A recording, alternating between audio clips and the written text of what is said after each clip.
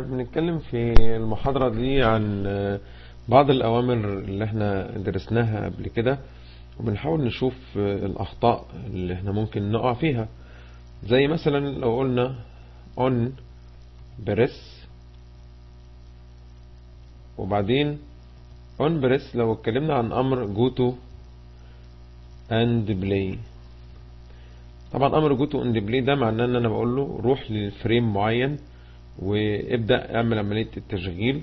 ولازم تعرف ان رقم الفريم بيكتب بين قوسين زي ما احنا شايفين كده، ولابد ان الجملة تنتهي بسيمي كولون.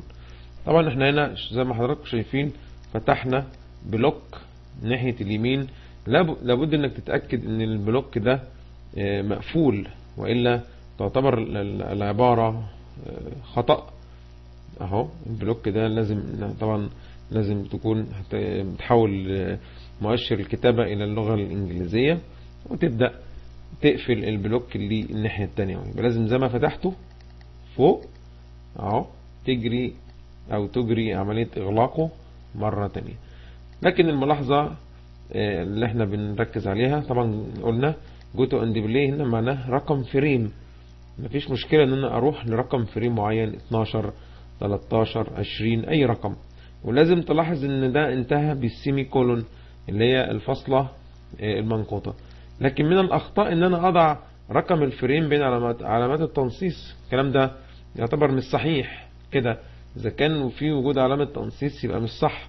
عشان كده يجب ان انا اروح واحذف علامات التنصيص.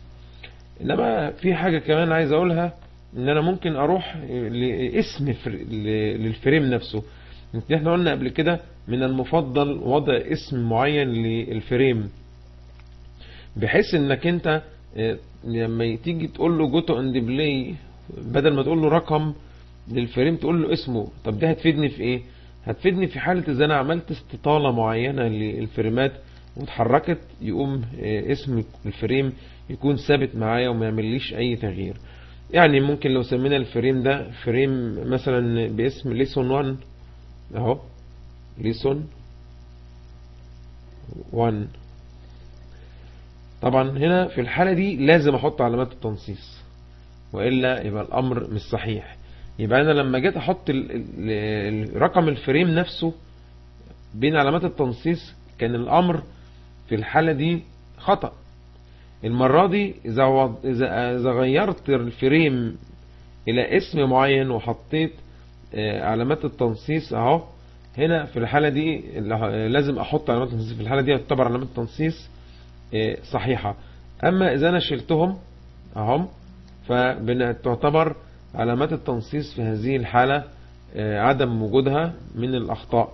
انا بقول الكلام ده لان احنا مهم جدا ان احنا نتعلم طرق كتابة الاوامر بتاعتنا ونعرف نكتبها كويس. صحيح ان احنا مش هنلجأ لكتابتها احنا، لكن احنا ممكن نستعين بالاكشن سكريبت مباشرة نكتبها، الا اننا لازم نكون يعني نعرف ازاي نكتبها كويس.